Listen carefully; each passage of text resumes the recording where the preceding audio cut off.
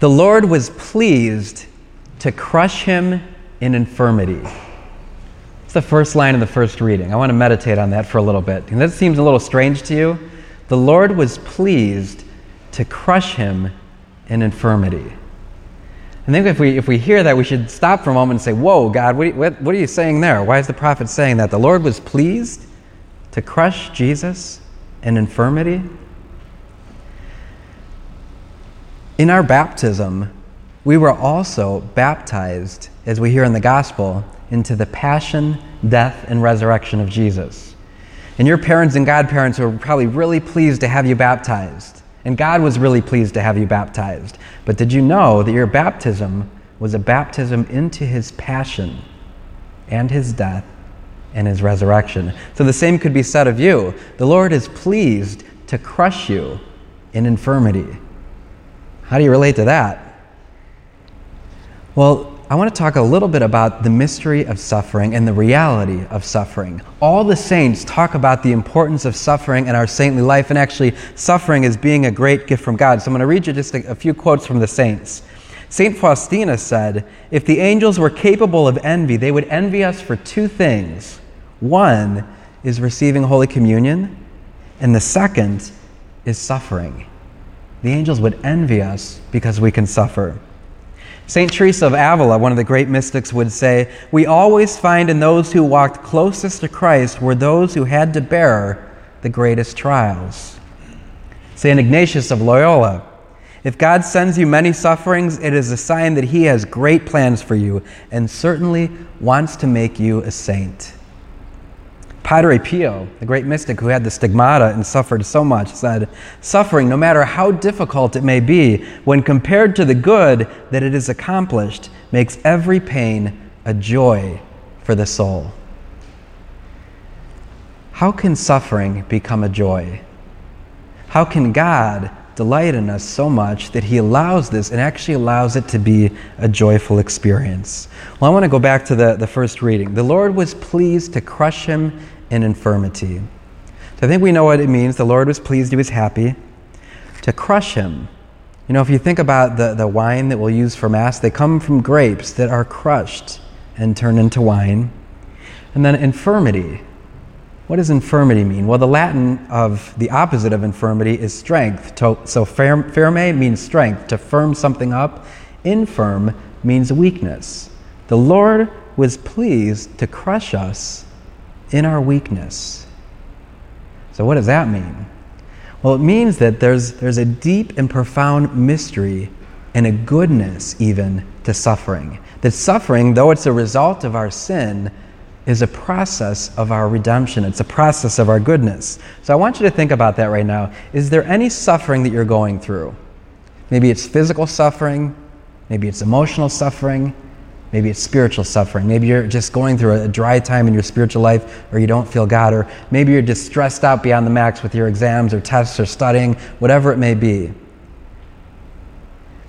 There's two things that we can do with it. One is we can reject it and say, I don't want any part of it. Or we can accept it and say, God, I accept this suffering and I join it to you. Okay, so what happens if we do the first one? If we say, I don't want any part of this suffering, and we reject it?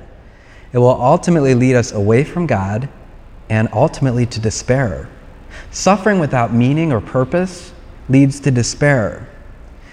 Suffering with meaning or purpose leads to joy. So how do we find meaning and purpose in it? Well, first of all, we accept it and we say, God, I join this to you. Even though I don't like it, even though I don't understand it, I join it to you. And then this happens. If he gives his life as an offering for sin, he shall see his descendants in a long life, and the will of the Lord will be accomplished through these things. If we can unite our suffering to Christ, all of a sudden our wills become united with him. We become like Jesus in the world today. We become like the saints in the world today. And as Ignatius said, the more sufferings you may have, the more God wants you to be a saint. Think about your suffering for a moment. John Paul II who is a saint now. I actually got to be at his canonization mass a few years ago.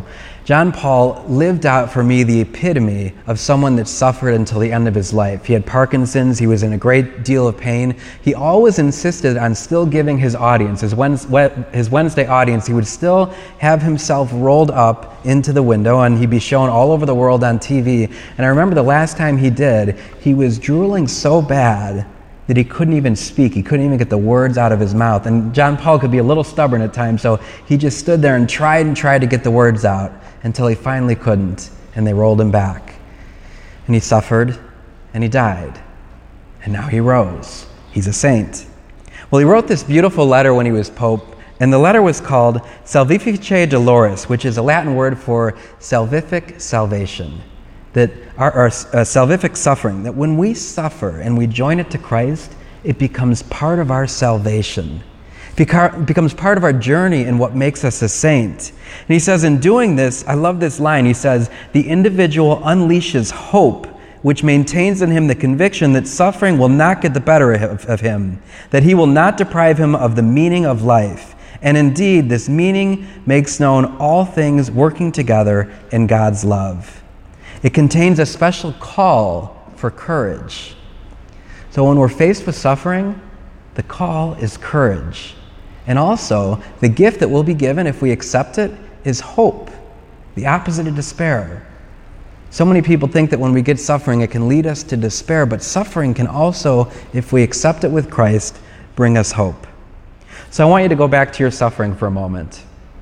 Chances are each and every one of us is suffering right now in some way. Physical, mental, or spiritual. It's a reality. We all have to face it. But we have two choices. We can try to run from it, and we can try to reject it and experience despair, or we can accept it and experience hope, and experience life, and experience God's will. It doesn't have to be meaningless for us. If you can say yes right now, especially as you receive the Eucharist, and you can join yourself to Christ, today could be the day that you become a saint in our world. Today could be the day that your suffering transforms not only you, but this entire university and this entire world.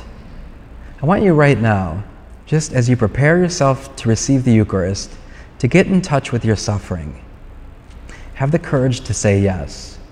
And if you do, I promise you, you are well on the way to heaven.